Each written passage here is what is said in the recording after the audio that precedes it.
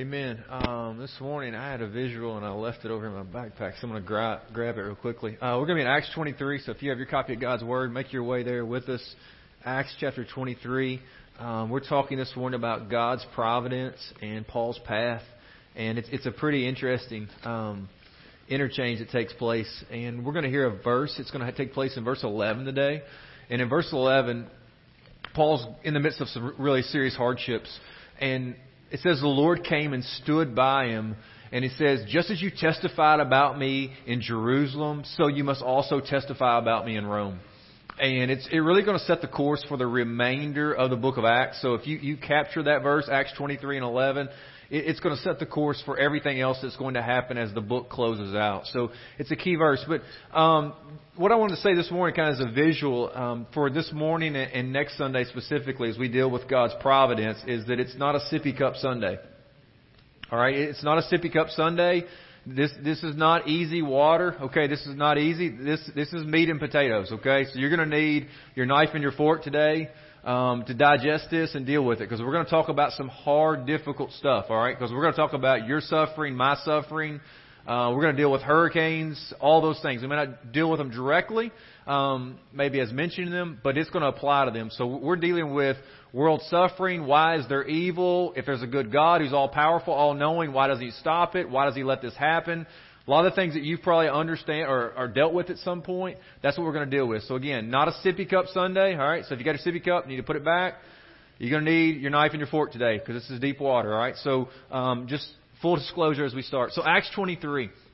So this morning, as we deal with the word God's providence, I thought, man, we could set up these different confessions they've made throughout history to kind of define what God's providence is. We could look at word studies, and literally it's kind of a compound word, usually meaning kind of see forward. But I thought maybe some examples from the text might better help us capture it. One story is in Acts chapter 16. The story is of Abraham, right? Father Abraham, right? You heard him when he said one of the kids' songs. You may have heard of him, Father Abraham. And so in Genesis 12, God visits this man and tells him that, hey, I'm going to make many nations out of you. And at that point, how many kids did Abram? His name's Abram. It changed to Abraham. But Abram and his wife Sarah have. Do you remember? 0, right? No kiddos. And so the story goes on, and Abram's wife Sarah begins to get frustrated that God hasn't delivered on the promise. And she says, well, listen, I've got this maidservant, and her name was what? Do you remember? Hagar, right? And he says, listen, if you'll just, Abraham, if you'll come and you guys will join together, and that'll be my offspring, right? Since I can't have one. That takes place, and she gets pregnant, and Sarah gets really upset.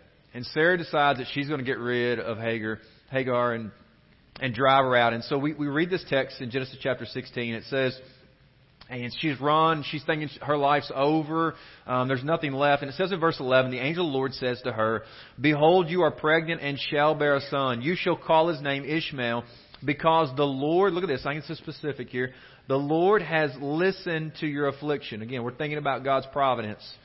And he talks a little bit about who Ishmael will be. And then we come further, verse 13 of Genesis 16. So she called the name of the Lord who spoke to her, you are a God of what? Seeing.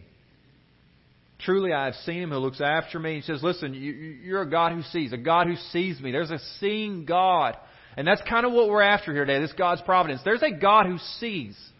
Now when we talk about a God who sees, it's not just simply that God sees and like He's watching Weather Channel with you and I this morning and like, oh no, guys, what are we going to do? Do you see the hurricane going there? I mean, what are we going to do with this person? How are we going to help this person out? What are we going to do with this? Come on. Please don't view God through that lens. As if He's in heaven this morning and He's overwhelmed by Harvey and Irma and Jose coming and whatever else is going on in the world, in your life, and ISIS and everything. That's not who God is, guys. He's not there wondering. He's not afraid. He's not fearful of how's this going to affect His plan. There is a God who sees, but what's specific to the text is this seeing God has intentionality. He is at work. He is providing. He is responding. Further in the story, if you would, just kind of fast forward a little bit. Abraham and Sarah finally have a son, and his name was what? Abraham and Sarah finally have a son of their own, and his name is what? Isaac. Yeah, Isaac. Yeah, absolutely. Well, in Genesis chapter 22, Abraham is told, hey, take your only son whom you love and go sacrifice him. And so on the way, Isaac has this dialogue with his father. He says, hey, Dad, we've got the fire, we've got the wood, but like, where's the offering? Right? Like, where's the meat? Like, Dad, I don't get it. And then Abraham says this, verse 8. God will provide for himself the lamb for a burnt offering, my son. Literally, you may have some kind of little footnote there if you look in your Bible, likely connected there to the word provide. And Abraham doesn't necessarily we translate the word provide, but he literally says, God will see. And then further, fast forward in the story, God does provide the lamb, right? Isaac is not sacrificed. And then verse 14 of Genesis 22, Abraham says this. So God called the name of that place, the Lord will what? Will provide. But again, you probably have like a little footnote or something right there that's designating the fact that literally he says, he calls that place the Lord will see. Because what the biblical text wants you and I to understand about God's providence, this all-seeing God who oversees everything, who has it coming to an intended end, who is watching over all of creation from the very beginning to the very end, the finality as we journey toward Revelation 22 and the consummation of Christ's return to set up His kingdom, is there's a God who literally sees, and in His seeing, He is providing. He is directing your course. And you're going to join us next week. We're going to talk even more about what it looks like for God to be so in control. Who is this God that's directing paths?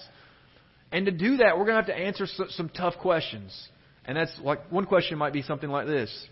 So Blake, if God is the creator of everything, and He is orchestrating life, does this mean that He's also the author of evil and sin? Right? So if God created everything and He's like orchestrating life, He is providential, He's overseeing everything that's happening, does this mean that God also, He is the creator or the author of evil and sin? Let's deal with a couple of texts. James chapter 1, beginning in verse 13, he says, let no one say when he is tempted, I am being tempted by God. For, right, so these kind of help us translate, for God cannot be tempted with evil. So God's not tempted by evil. He's separate from evil is what He's telling us there. He has no part of it. Look further with Him. And He Himself does what? He tempts no one. So He says, listen, the temptation is not of God. So then how are we tempted? That's the question. But, right, so He tells us, well, you want to know how it happens? Well, here's how your temptation happens. Each person is tempted when, right, he's lured and enticed by what? His own desire. His own desire. He says, listen, there's a God who is good. He is omnibenevolent, right? He is all good. And in His presence, no evil may dwell. And I want you to know, He says that sin and evil are separate from God. That is not who God is.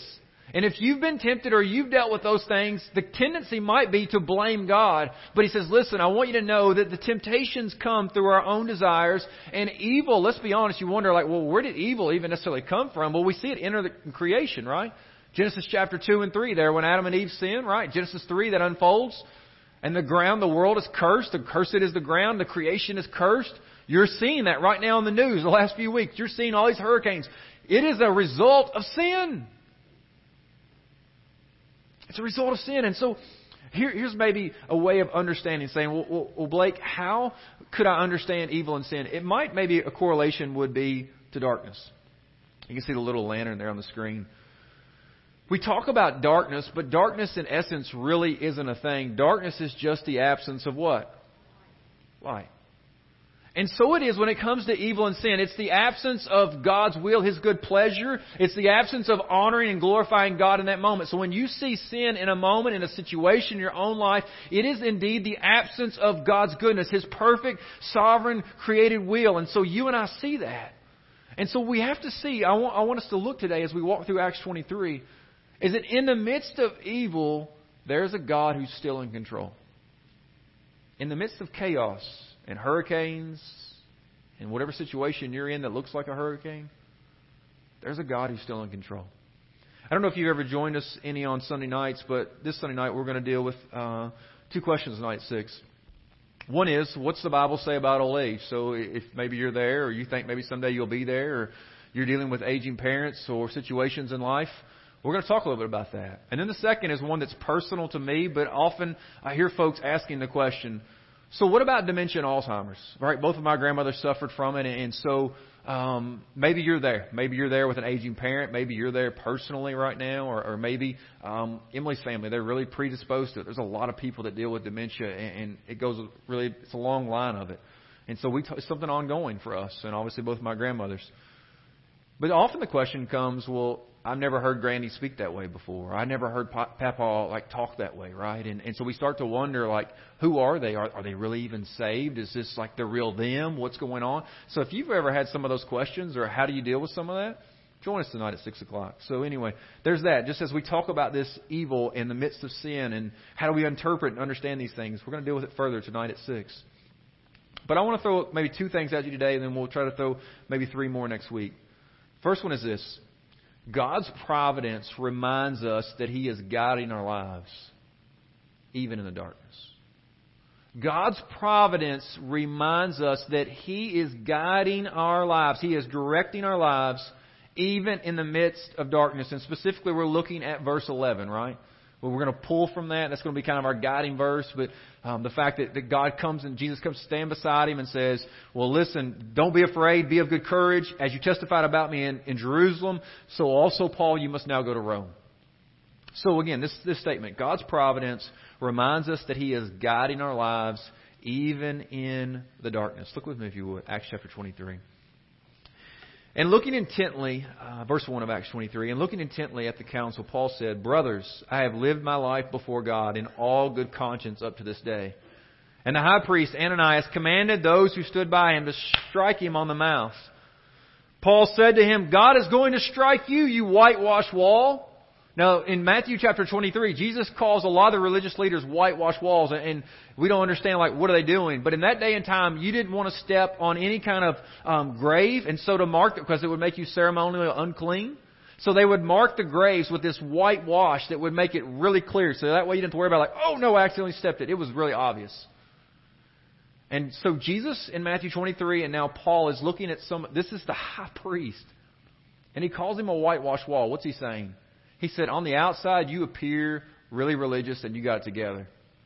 On the inside, you're really a grave, brother. You are full of dead men's bones. Wow. Can you imagine sitting there saying that? That's wow. He says, you appear religious. You appear you go to church. Yeah, you know all this. Yeah, you know all the rules. You know all the. But on the inside, you're dead. So those who stood by Paul, verse 4, said, will you revile God's high priest? And Paul said, I did not know, brothers, that he was the high priest. And here's the question, all right, 2 things. One is, maybe Paul's saying by the way that this guy's acting, he's not acting like the high priest. Right? He's further hey, I know that if the high priest, he's really the high priest doesn't act like that. Right? Commanded me to be struck contrary to the law is what he said. He's just violated the law. How could the high priest do that? Or it's quite possible that Paul struggled with his eyesight, and so literally Paul can't see. All right? So there's some question on that. But look what Paul does in the midst of a challenging moment in his life. He says, for it's written, you shall not speak evil of a ruler of your people. So in the midst of it, God's Word is ordering Paul's life. And that's part of God's providence of saying, listen, God, there's times when I don't always understand. There's times maybe when I disagree with something. But your Word trumps my feelings. Your Word in this moment is going to guide my life in the midst of a difficult, tense moment. And as a church, that's what we're doing our best. There's difficult, tense moments in the church, just like there are in your family. And how do we handle those moments of sin and different things that happen? Well, we do our best to follow Matthew 18. And so it says, hey, listen, if there's sin, you need to go to that other person one-to-one. Or if that doesn't work, you take 2 or 3 more. And if that doesn't work, they continue. He says, then you bring them before the church.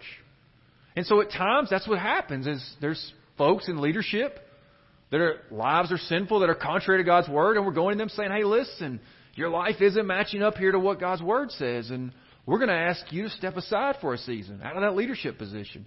Why? Because we want you to get things right. We want things to get right in accordance with God's Word. We love you. We're going to walk beside you. Now, I can't imagine any moment in which we might ask somebody to leave the church. In fact, I've been here 13 years, and we've never once asked somebody to leave the church. Not once.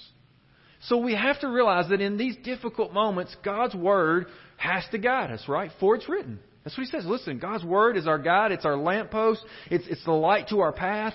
That's where Paul is. He says, listen, guys, God's Word is guiding me. Wow, look at Proverbs 16. Proverbs 16, verse 9 says, the heart of man plans his ways, but the Lord establishes his steps.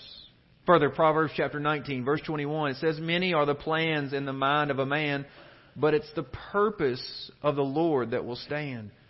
He says, listen, as we look today, don't let this become some kind of philosophical discussion, right? Pie in the sky. This is real. This is meant to be lived. That there is a God who loves you, who intends for good for you and not for evil. There's a God who sees all things, who's not overwhelmed by your circumstances today, and He desires to guide your life, to lead you to Him. In fact, God's Word says in 2 Peter that God isn't patient. That He doesn't want you or me to perish. He's saying to be separated from Him upon death. He says God's faithful. He's not slow in keeping His promises, as some understand slowness. He says, but God is patient, not wanting anyone to perish, but all to what? Come to repentance. He says that's God's desire and will. And so God is orchestrating, moving your life, my life. In fact, maybe even you would understand, why am I even here today? That God would place you underneath the proclamation of His Word, the praise of His Word, the giving to make His glory known amongst the nations, the praying for other nations. I mean, all these things that are happening in the midst of this time together. God is directing your life, that you're seeing these things, you're experiencing these things. You could be sleeping in. You could be far from it. You could be you and I could be anywhere. We've got to realize God is directing. God is doing a great work. And so look what happens. Paul is in the midst of this, and he does something very witty. He realizes there's two groups of folks that are arguing here, and one are the Sadducees and the other Pharisees. And Paul says to them simply a statement. He says, well, verse 6 there, hey, listen, you want to know why I'm on trial? Because of the hope of the resurrection of the dead. And boom, it happens. Why? Paul knows his audience. He knows that in verse 8 there it records that the Sadducees, they don't believe in any resurrection. They don't believe in angels. They don't believe in any kind of spirit. But the Pharisees, what? They acknowledge them all. And so he realizes it, and they begin to get in this big fight, argument, disagreement, right? They start saying, well, maybe an angel spoken to him, whatever happens here. And so verse 10, it says, when the dissension became violent, the tribune, right, he's kind of the ruling officer, he's afraid that Paul would be torn to pieces by them. So this is pretty intense. He commands the soldiers to go down and take him away from among them by force and bringing him into the barracks. And here's our verse, right? Verse 11, I want to draw your attention to it because it's going to guide what you read in the remainder of the book of Acts. And I hope it's something that begins to set in your life to begin to realize there's a God in control. It says the following night, the Lord stood by him. Literally that night, the Lord stands beside him and says, take courage.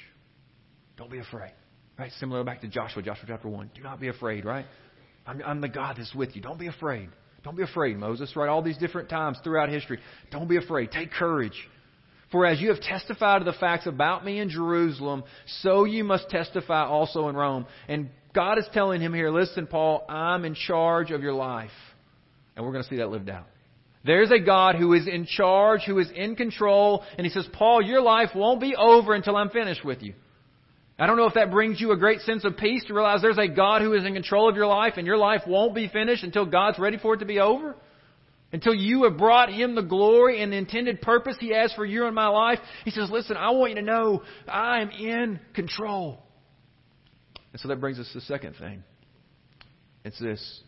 God's providence reminds us that He knows human plans and can stop or thwart them.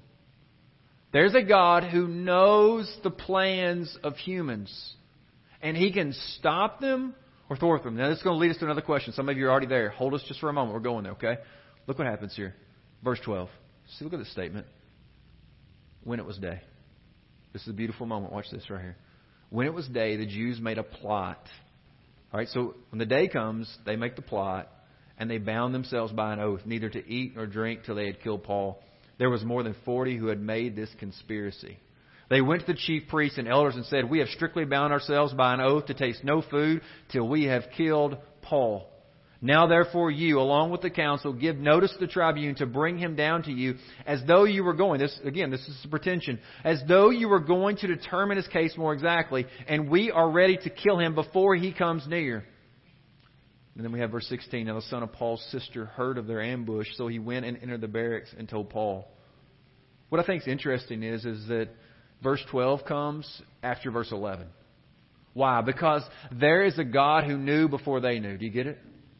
God showed up, verse 11, and said, hey, listen, Paul, I want you to know that I'm going to watch over your life. And just like you were faithful to me to testify in Jerusalem, you're also going to go to Rome. And literally what happens the very following day, man's plan comes about. Why? Because God knew it before they did. God isn't coming like to news. It doesn't like scroll across the bottom of his screen like a news ticker or like a sports flash, like, oh, urgent injury or update or whatever it is. God already knew. Right? I mean, he says, listen, guys, I want you to know God already knows. And so verse 16, now the son of Paul's sister heard of their ambush. Might we ask a question there? How does he hear of the ambush? Have you ever wondered that? Like, why am I where I was? And why did I hear that? Why did I see that? Why did that? If you're not careful, your life just becomes a lot of chance. A lot of like coincidental moments you have, and like everything is just kind of like a quinky-dink, so to speak. But that's not the biblical view. There is a view in which we don't know exactly how this nephew of Paul heard about it, other than the fact that we have to interpret in light of verse 11 that says, hey, listen, there's a God who's directing Paul's life, and he puts a nephew there to hear. Again, this is the greatness of God. Look further with me. Verse 17 of Acts 23. Again, I told you, it's not a sippy cup Sunday. It's just challenging the next 2 weeks. Paul called one of the centurions and said, take this young man to the tribune, for he has something to tell him. So he took him and brought him to the tribune and said, Paul, the prisoner, called me and asked me to bring this young man to you, as he has something to say to you. Now look at this. This is even interesting how this unfolds, right? The tribune took him by the hand and going aside asked him privately, what is it that you have to tell me? And he said, the Jews have agreed to ask you to bring Paul down to the council tomorrow, as though they were going to inquire somewhat more closely about him. But do not be persuaded by them, for more than 40 of their men are lying in ambush for him, who have bound themselves by an oath neither to eat nor drink till they have killed him. And now they are ready, waiting for your consent. The tribune dismisses the young man. He tells him, don't tell anybody else about this. And then verse 23, this is an interesting moment. He calls 2 of the centurions and says, get ready 200 soldiers with 70 horsemen and 200 spearmen to go as far as Caesarea at the 3rd hour of the night. Also provide mounts for Paul to ride and bring him safely to Felix the governor. And then he begins to inscribe his letter. And that's where the kind of close of Acts 23 comes. None of this is accidental. Do you see that? Do you see that there is a God who has literally allowed this tribune to hear this? I mean, he could have just said, who cares? Right? It's just Paul. Right? I mean, if he gets killed, I mean, maybe, I know he's a Roman citizen, but if he gets killed, I mean, he's kind of an insurrectionist. It seems to be no big deal. But there is a God at work behind this who is directing this, who allowed this young man to hear the conversation, who tells Paul, who tells the soldier, who tells the tribune, who responds accordingly. I don't know of any way to see all of that. And maybe you just say, well, all that's coincidental, or that was just sheer good favor for Paul. I mean, maybe you interpret it that way. But I look at it in light of verse 11 and say there is a God who intends for Paul to be in Rome, and Paul will be in Rome. And so therefore Paul is experiencing the providence of God. And some of you are here and you're saying, well, listen, Blake, you're making way too much of this. Maybe so. If so, then this verse is going to really blow your mind. It's Proverbs chapter 16, verse 33. The ESV records it this way. The lot is cast into the lap, but its every decision is from the Lord. The New Living Translation, a little bit more of a rendering to help us interpret it easier, maybe. We may throw the dice, but the Lord determines how they fall. That's going to mess with some of you. Like, Blake, God's in charge of Vegas? You're saying, you and I got to deal with it. It's here. What I'm hoping today to do is to give you a lens to look through to realize there's a God who is a lot bigger. He's big enough. We just sang it. Do you believe it? There's a God who's big enough, who knows everything, who's not caught off guard by your circumstances or situation, who's not overwhelmed by Henry or Irma or Ira or Alan back in 1980. He's not worried about Jose out. I mean, there's a God who is greater than this, guys. I'm compelling you today, in light of who God is, to commit and trust your life and soul to Him. And that kind of brings us maybe to the question that many of you probably were already wondering. It's this. Or maybe some variation. If God knows human plans and can stop them, then why doesn't He, or why didn't He? That's the challenging question. Right? I mean, you've probably been there. Like, if God's all great, Blake, and He's as powerful as you are, and He loves us and cares about us as much, then why'd my so-and-so have to die? Then why, if He's all big and bad, then why couldn't He just stop these hurricanes from even coming in and causing any of this? I mean, you ever been there, wonder that? Or maybe you probably asked that question yourself, or you've been asked that question, or you're going to face it this week, or you've been facing it last week at work. Right? I mean, people are asking, where's your good God at? If He's so good, then why is He letting this happen? That's the question. So let's not run away from it. Let's allow God's Word to help us answer it. And so to do that, I want to maybe just look to a story that might provide some clarity to help us get a lens to look through. The story of Joseph, Brother Todd mentioned it earlier. That'd be an awesome one you could read through and kind of see how God's at work in that. But I want to draw your attention maybe to another story today. It's the story of Job. And Job is a man that is blessed. I mean, he has 10 kids. He has all this land. He has all this livestock. I mean, it says, God even speaks. He says, there's nobody else like Job. He's upright in all that he does. And Satan comes and says, you know why Job worships you, God? It's not because you're great and awesome. It's just because you've given him all this good stuff. He says, you take all that away from him and see what he does. So guess what? God says, well, you know what, Satan? Have at it. But the man himself don't touch. And the story, if you don't know it, Job loses all of his livestock. All 10 of his kids are gone in an instant. Unbelievable. And then this verse comes. Again, we're answering this question. If God knows human plans and can stop them, then why doesn't He, or why didn't He? Job says this verse in verse 21 of Job 1. And he said, naked I came from my mother's womb, and naked shall I return. The Lord gave. We love that. And the Lord is what? Whew, that's hard, isn't it? Because you and I probably, in the taking away, we see faces of people we love and care about. We don't understand why.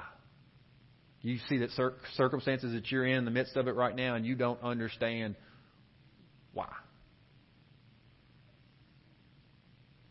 And I struggle to answer it too.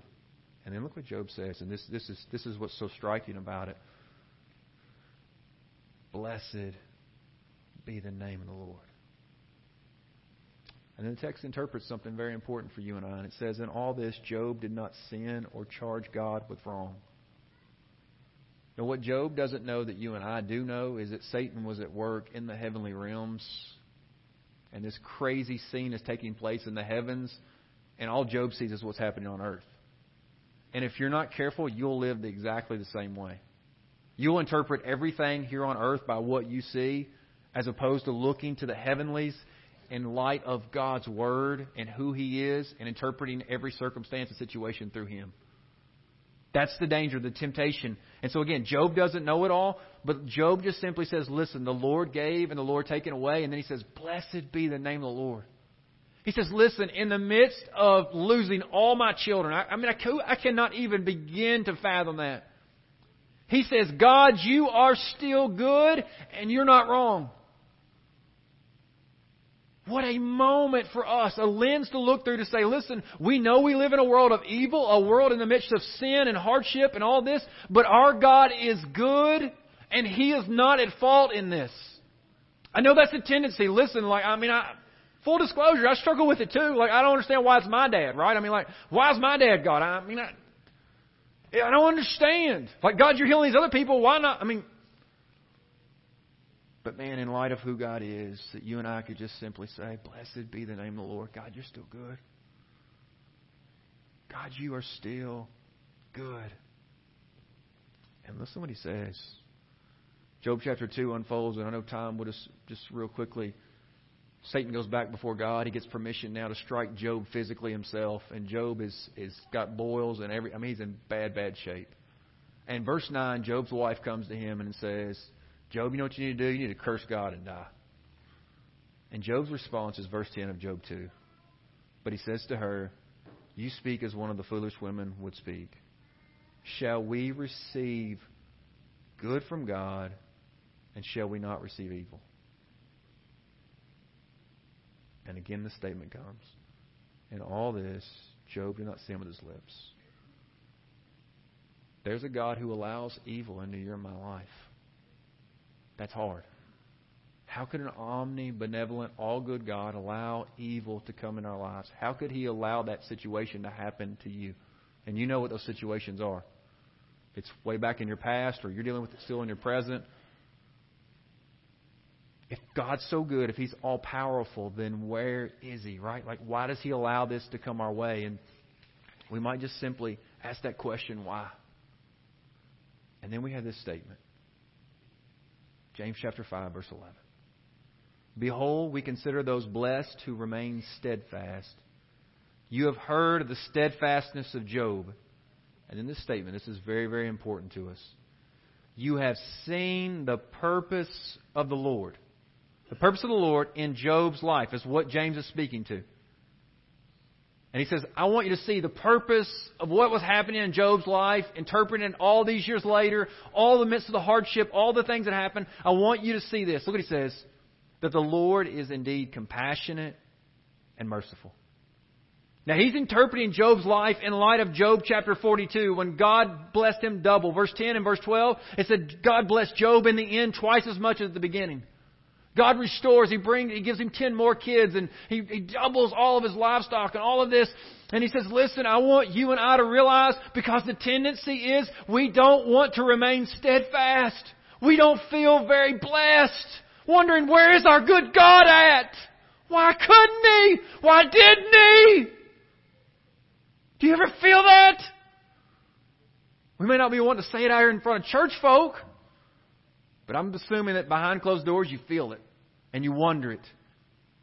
And James just whispers to you and I to remain steadfast, looking at the example of Job, who experienced some terrible evils and some really hard things that are hard to explain and understand.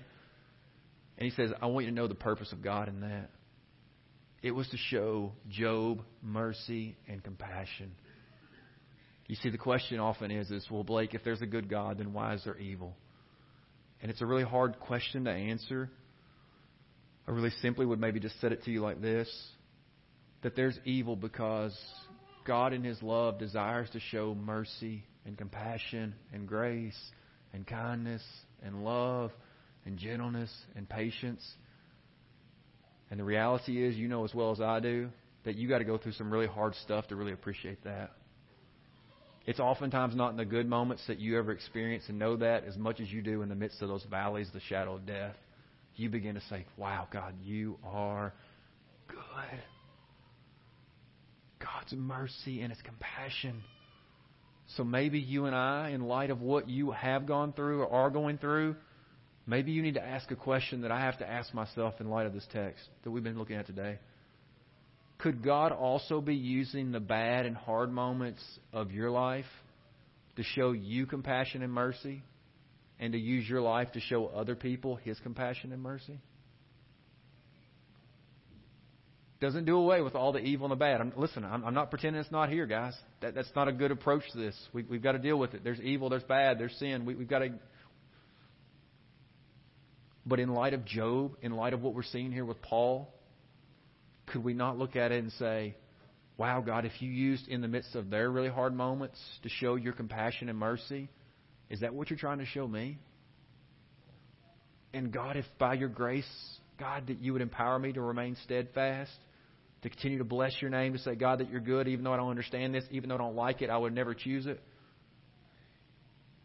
God, would you use my life to show others your compassion and mercy? It's hard. This is hard, guys. The good news is as much today as we may stand here and say, you know what, Blake, if that's really could be God's will, that He would allow evil and these bad things, then I'm not sure I really like that God.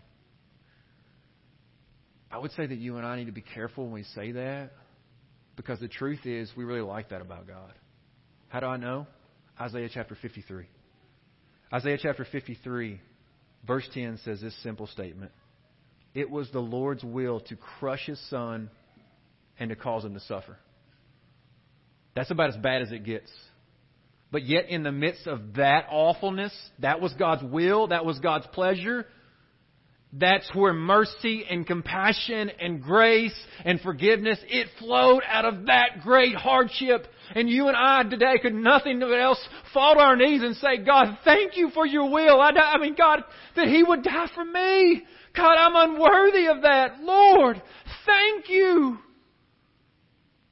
And if in light of that, and in light of Paul, and in light of Job, might we be able to sit here today, not in understanding fully, not saying, God, I grasp all that I'm going through or why it's happened.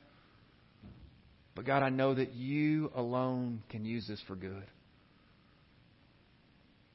Do you know God's grace personally? Or are you looking through this world through your own eyes?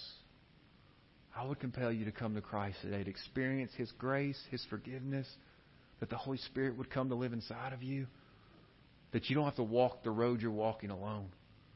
That there's a God who loves you, who would indwell you by His Spirit, who would forgive you of all your sins, who would take away all of your sin and shame, that you could stand before Him holy and perfect. And it was through God's will of the hardness and brutality and the vileness of the cross that He brought that beautiful thing to you. Today, is your life in the midst of ashes? There's a God who brings beauty from ashes, and He does so by sending forth His Son to redeem us and to forgive us. Would you respond to Him today?